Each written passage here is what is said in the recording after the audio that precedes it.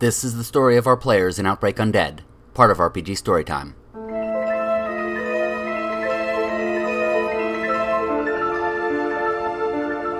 No one asked any questions.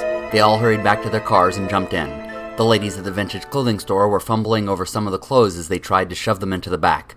From across the street, Seth was shouting to them to hurry to them with the car while Jessica and Mason shot oncoming walkers. They had gotten in between the two human groups and were crowding in. Buena Vista had been a major road, and they poured in like the flood.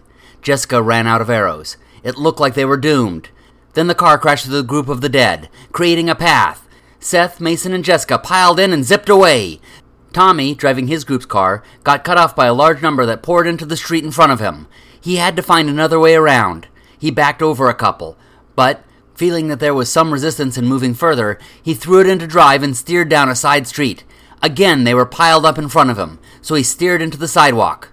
Then onto the lawns. He kicked it into high gear to get away from the major area of town, weaving around trees and lawn decorations. Everywhere he looked, there were more and more of the walking dead.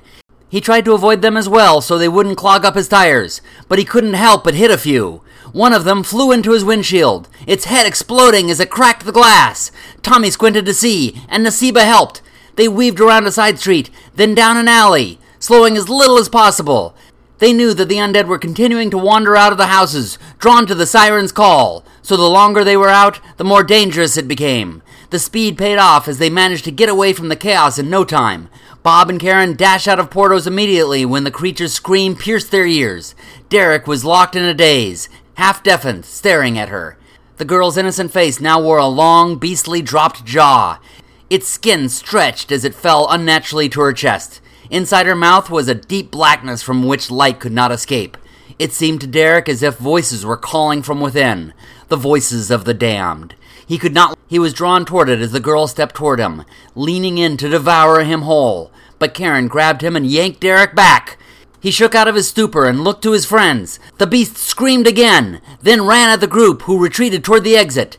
Bob held the door open for them, and they leaped out. He turned to join them, but then he felt himself sucked backward. Helplessly, he tumbled into the black void inside the girl's mouth. Screaming, Karen turned to him, but Derek told her it was too late and drug her into the car.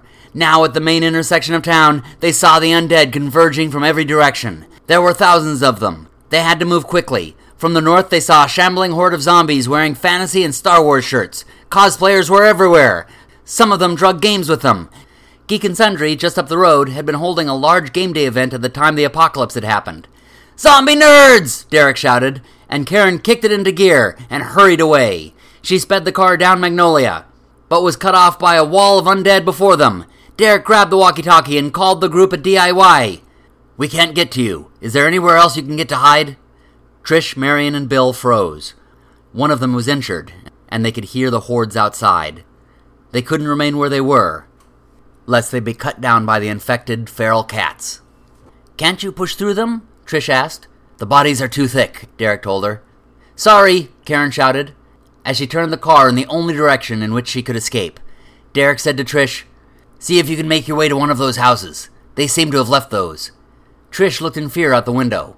The houses were across a parking lot and over a wall. It would take the better part of a minute to get to it, and another minute to climb over. Then, who knew how long it would take them to get into a house, and whether it would be occupied.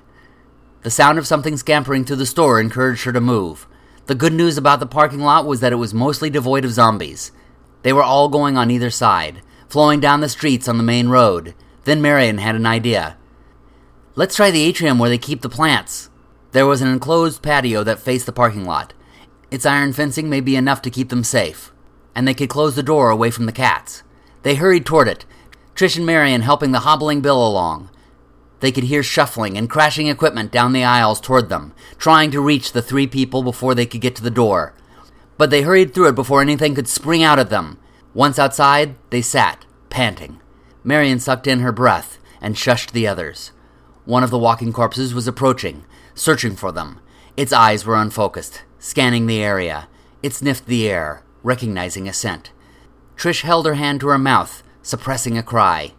One noise from this would bring hundreds, enough to bring down these bars and crash through the windows in the building. But it kept passing. It had been noticing the smell of flowers and plants through which the human scent was not penetrating. After it shambled away, the three humans sighed with relief. Keiko was at the dispatcher station coordinating directions with the others. She knew the Burbank streets like the back of her hand. She was now using that skill to navigate Karen to safety. The hordes were too thick now at Buena Vista, so she was cut off from getting back to BWP at the moment. But Keiko was able to talk her to a quieter part of town where she and the other two could hole up for a little while. Then Keiko heard a strange noise come from the radio.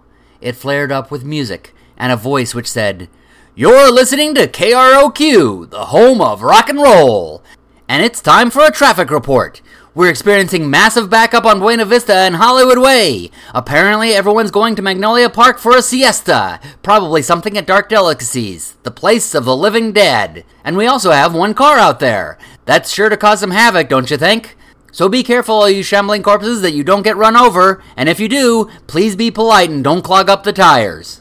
We're taking requests for your daily commute, so feel free to call in at 818-555-1212. That's right, whether you're living or dead, you're welcome to call into our request line at 555-1212. Keiko stared at her radio, stunned and uncertain what to do. Tune in next week to find out what happens next. And if you'd like to see a visualization of this episode, check out our YouTube channel. The link is in the description. If you'd like to see other things written by the author of the show, you can also find that in the description. Happy gaming, everybody!